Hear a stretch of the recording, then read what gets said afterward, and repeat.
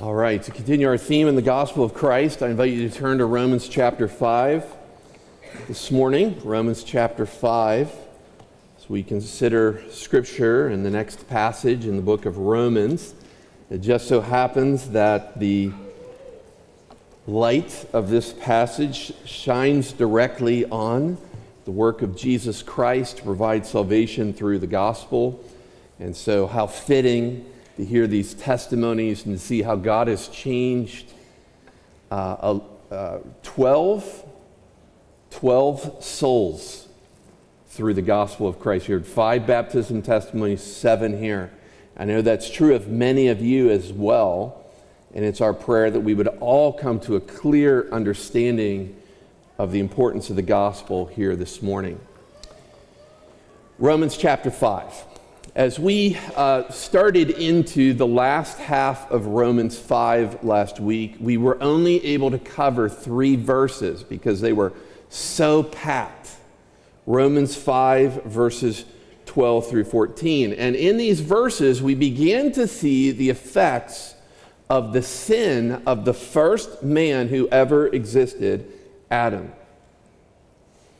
In Romans 5, 12 through 14, Paul begins a contrast that he does not immediately finish. You can see in verse 12, he says, just as, and then he gives 4 lines, just as this is true, but then he doesn't finish.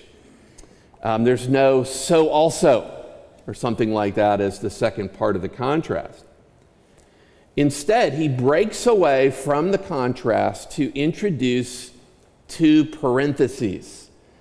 The first one is what we dealt with in verses 13 and 14, and the point of the first 3 verses in our passage was, I believe, to demonstrate just how bad Adam has made a mess out of everything for us. Because of his original sin in the garden, we learned in verses 12 and 13, 2 tyrannical foreign rulers enslaved and damned the world. These rulers were called sin and death by the Apostle Paul. He personifies sin and death. And consequently then, in verses 12 through 14, there was no hope at all. All sinned and death reigned. That's what we saw last week. Very uplifting sermon, wasn't it? This week, however, we come to the final part and we see something else is reigning. By the time you get to the end of the text in verse 21, you see that Paul describes grace and life as new rulers reigning through righteousness, leading to eternal life. And so what happens in the second half of this passage, verses 15 through 21, Paul describes how grace and life came to reign in the place of sin and death. And the way has to do with the actions of another man, the greatest man who's ever lived. His name is Jesus. Whereas sin and death ruled over all humanity in the old age of Adam, grace and life now reign because of Jesus. So this text we'll consider today reveals the replacement of 2 sinister rulers with 2 benevolent ones. This is a true analogy from Paul to describe things how they really are because of the man Jesus. Maybe you've seen a movie before where there was an evil queen, cold, bitter, and the movie was about her being replaced by a warm, benevolent, kind ruler. That's what this text is doing. It's describing how grace comes to reign over sin and death. And so that's what we'll be able to look at here together today. And so I want to start with this second parenthesis in verses 15 through 17. Look there in your Bible. It says, but the free gift is not like the trespass, for if many died through one man's trespass, much more have the grace of God and the free gift by the grace of that one man, Jesus Christ, abounded for many. And the free gift is not like the result of that one man's sin, For the judgment following one trespass brought condemnation, but the free gift following many trespasses brought justification. For if, because of one man's trespass, death reigned through that one man, much more will those who receive the abundance of grace and the free gift of righteousness reign in life through the one man, Jesus Christ. It's a lot here, but we'll go kind of quickly through it. I think the main point of these verses involves a contrast between the free gift that's given by Jesus and the trespass of Adam.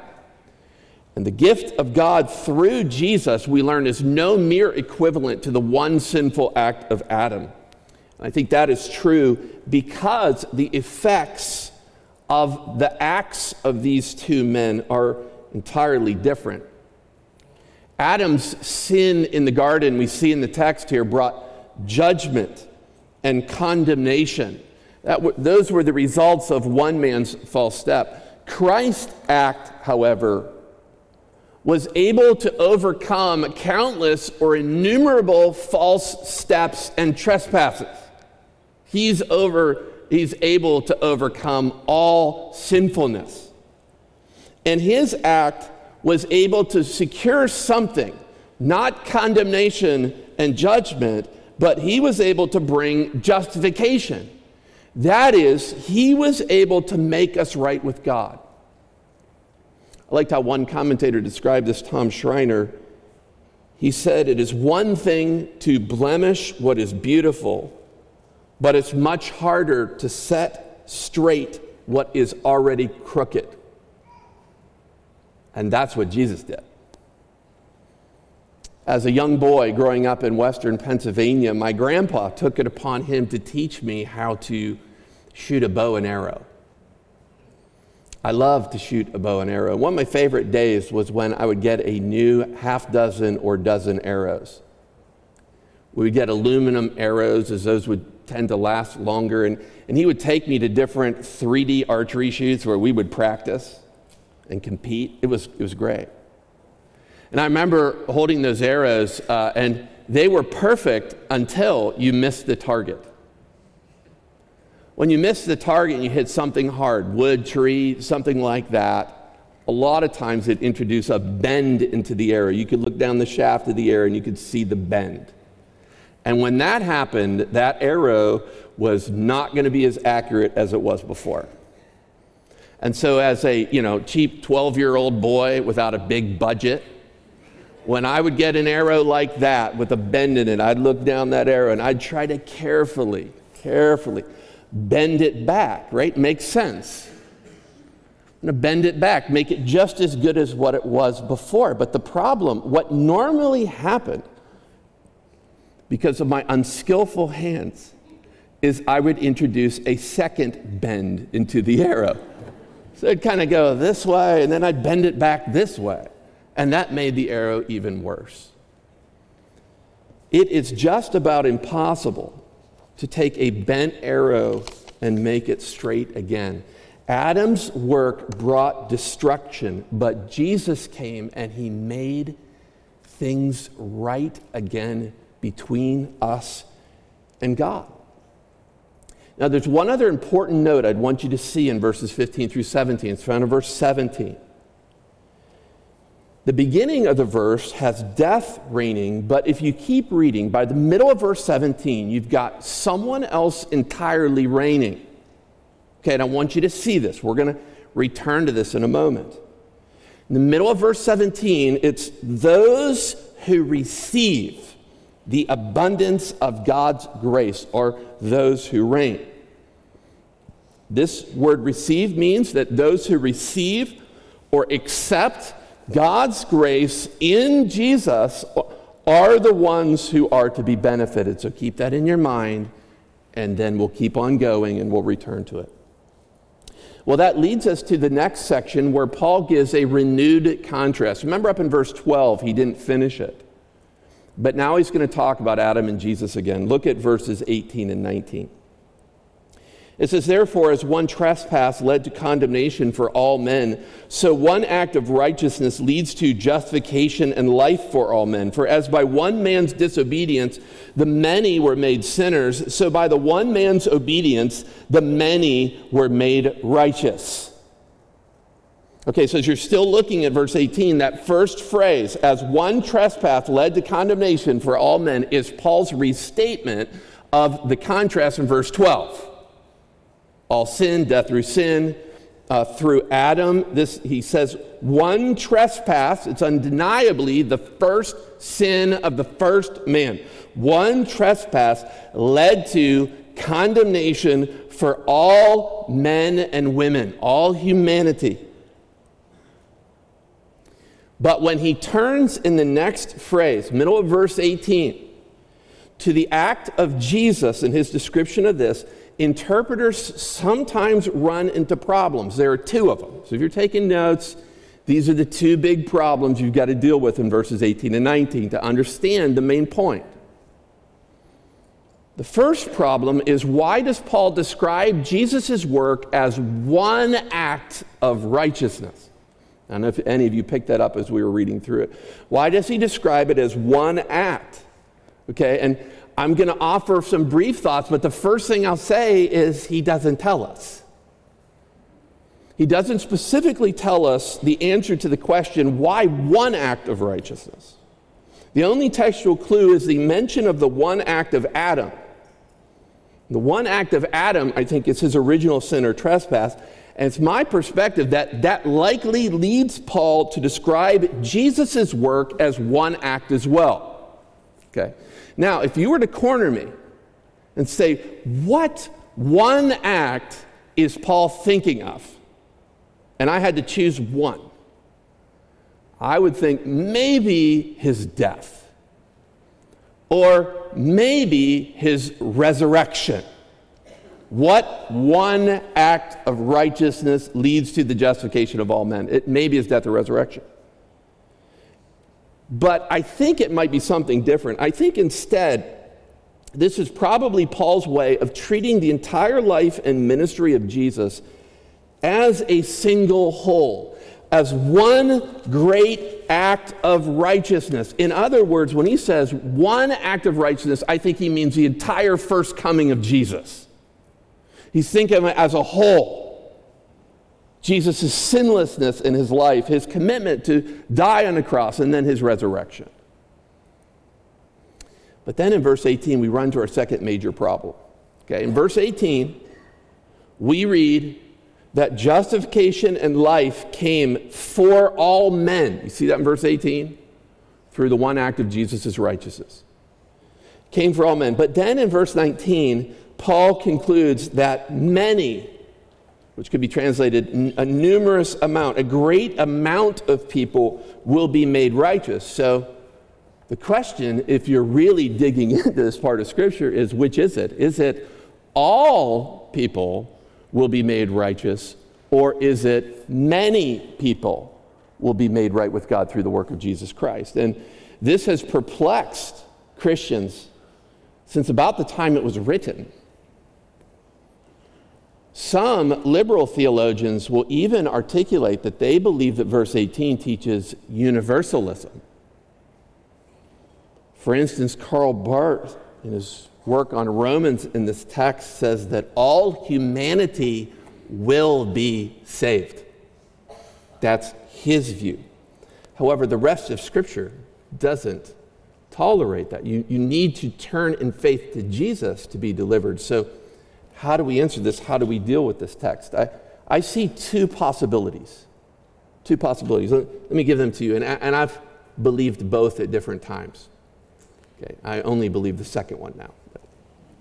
First, it might be that all in verse 18 refers to the sufficiency of Jesus' act in providing the basis for justification for every person. In other words, Jesus' work is sufficient for all, verse 18, the all, but only applied to believers, the many, of verse 19. So this view of Christ's act is then consistent with how many people describe the effects of Jesus' death or the atonement on all people and on the elect. His shed blood is sufficient for all, but is applied to the many. Okay, so that's how some people would explain this, and I think perhaps a good explanation. However, I think there's another way of seeing it that's even better, and that is all refers to those who are in Jesus Christ. All those in Christ. If you remember, verse 17, we saw Paul already expressed that salvation grace is not dispensed universally. It's only to those who receive it, those who take it for themselves. And so this idea would take the word all seriously, but allows verse 17 to help us understand that Paul sees Jesus' righteousness being applied to those who receive it and are thus in Jesus. I'd encourage you to write down a reference that you could look at this week and look it up. It's 1 Corinthians 15, verses 21 through 23. It's a parallel passage, and last week, Pastor Thomas read this to us. It's a description, again, of Adam and Jesus, and there's a contrast there, and I think this passage more explicitly tells us what Paul means when he says all will be justified and many will be made righteous. Let me read these verses to you. 1 Corinthians 15, 21 through 23. Paul says, "For as by a man came death, by a man has come also the resurrection of the dead. For as in Adam all die, so also in Christ shall all be made alive, but each in his own order. Christ the firstfruits, then at his coming," listen, "those who belong to Christ." In 1 Corinthians 15, at first it's all, but then it's all those who belong to Jesus. That is, Paul has two groups in mind in 1 Corinthians 15. He has all men, all humanity who are in Adam. And then he has all of the new humanity, those who belong to, are in Jesus Christ.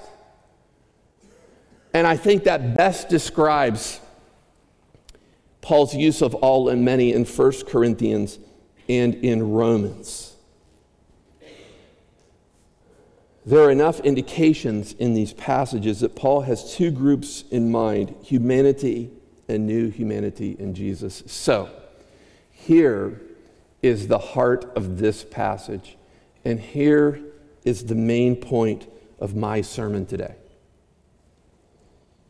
It doesn't matter how much or how little sin you've committed, you need Jesus today. You need Jesus for deliverance and salvation. Listen, this text shows us how devastating one sin can be. Of course, it's the sin of Adam, but our sin damns us, and we need Christ, especially when we consider his holy perfection. And Jesus is the only way for you to be justified, to be made right with God. And so whether you've told one lie in your life or 1,000, you need Jesus. Whether you have lusted or you've been immoral and adulterous, whether you have coveted or stolen or gossiped or slandered or been unfaithful to God in some other way, all men and women, every boy and girl here today needs Jesus. And so the question I ask you is, will you receive him today, or will you reject him? Will you believe in him and turn from your sin? As a preacher, I urge you, I plead with you to turn to Jesus while there's still time. We live in such unstable days. We have no securities that our life will continue on for much longer. Trust in Jesus for all that he has done for you. There may be some young people here today who've grown up in the church, and you've heard all of this. You've heard all of the gospel stuff, right? And you're just kind of biding your time. You're waiting until you can pursue what you want. You can go after your things, and you can pursue after sin and your own desires. To you as a young person, I say, it will not bring you any fulfillment. It will be empty, it will be worthless, and at the end, it will lead to death and hell. Turn to Jesus. You need to believe in Jesus today while you can. There may be a guest here for the first time, and you've heard these testimonies. You've heard people at this mic and that mic, and you heard them explain how God changed their life. It's been my prayer all morning today that there would be a 12th soul who would believe in Jesus Christ today for their salvation and understand how much they need the gospel of Christ. As we finish the chapter, we look at verses 20 and 21, a theological explanation. Verse 20, now the law came in to increase the trespass, but where sin increased, grace abounded all the more. So that as sin reigned in death, grace also might reign through righteousness, leading to eternal life through Jesus Christ our Lord. Here in verse 20, we're introduced to another character. It's the law. We've already seen that Adam's sin plunged all humanity into condemnation under sin and death, but now we come across what I just described as a secondary or subordinate character, the law. And Paul explains one of the reasons that the Mosaic law came into, or the verb could be slipped into this world. And one of the reasons I think that's given here, this one reason would be shocking to the Jewish people. I think the Jewish people, if you were to ask them, they would say that the law came in to restrain sin, to stop it. God gave it to us so that it would prevent us from sinfulness. Rather, Paul says here, rather than restraining sin, the law actually increased it, increasing our desire to sin and our many sinfulness. You see, once we are made aware of ways that a holy God is offended at our thoughts and words and actions, it's our nature to sin more and more. That is, I think the point he's making is the law makes us aware not to do, and then we're drawn to those forbidden things. But God's purpose in giving the law in verses 20 and 21 is not just stated in verse 20. I think it doesn't stop there, but he explains, but where sin abounded, grace abounded all the more. That is, God's purpose is in giving the law were ultimately so that, yes, it increased sinfulness, but he did all of that so that grace might superabound, so that it would be victorious over sin, and so that it would accent the grace of God that's been given to us. So the law made matters worse, so that we're thoroughly condemned in sin upon sin, so that Paul could describe it this way in verse 21. He has sin reigning in death. Sin is reigning in the sphere or the realm of death. But then grace came, and it reigns through righteousness. It leads to eternal life through Jesus Christ our Lord. I liked how one commentator said this. He said, death may have reigned in the old age, but now a greater power has invaded the world. Now grace reigns through Jesus' righteousness. As we close, I ask you, won't you turn to God to experience God's grace? Grace and life are much better rulers than sin and death. And you can only experience grace and life through our Lord Jesus Christ. I invite you to bow your heads and close your eyes as we pray the final prayer before we sing to close. As we close with heads bowed and eyes closed, I ask you this. Will you be the 13th soul that we can rejoice in today? Why would you remain in sin under the consequences of death? Your sin and desires promise you joy and fulfillment, but it will be emptiness and devastation for you. Your sin destroys harmony with God and makes you the subject of God's wrath against sin. Yet God loves you, and He sent His only Son for you to rescue you from sin and death and hell. And I need to tell you that Jesus did die on the cross, but He didn't do it just to do a noble thing.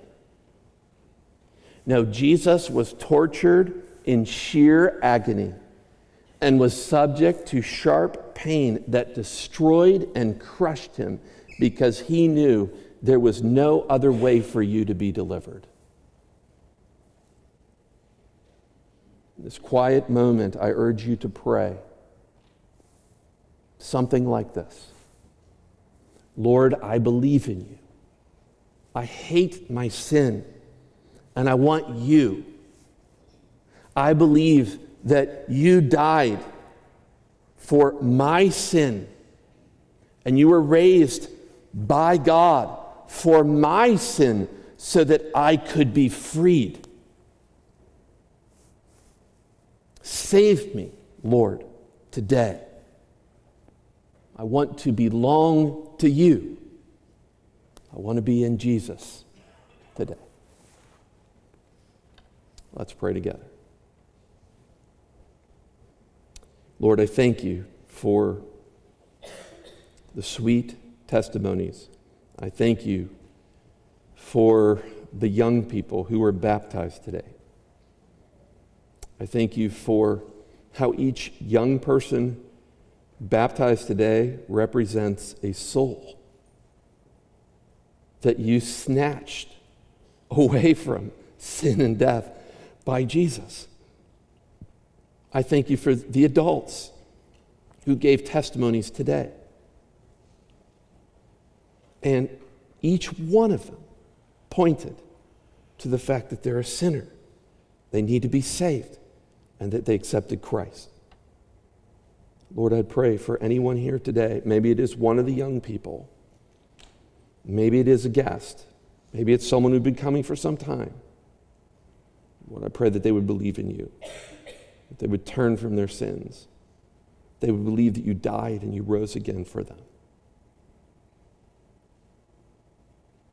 Lord, we thank you for the glories of the gospel, for this focus and meditation today. In Jesus' name we pray. Amen.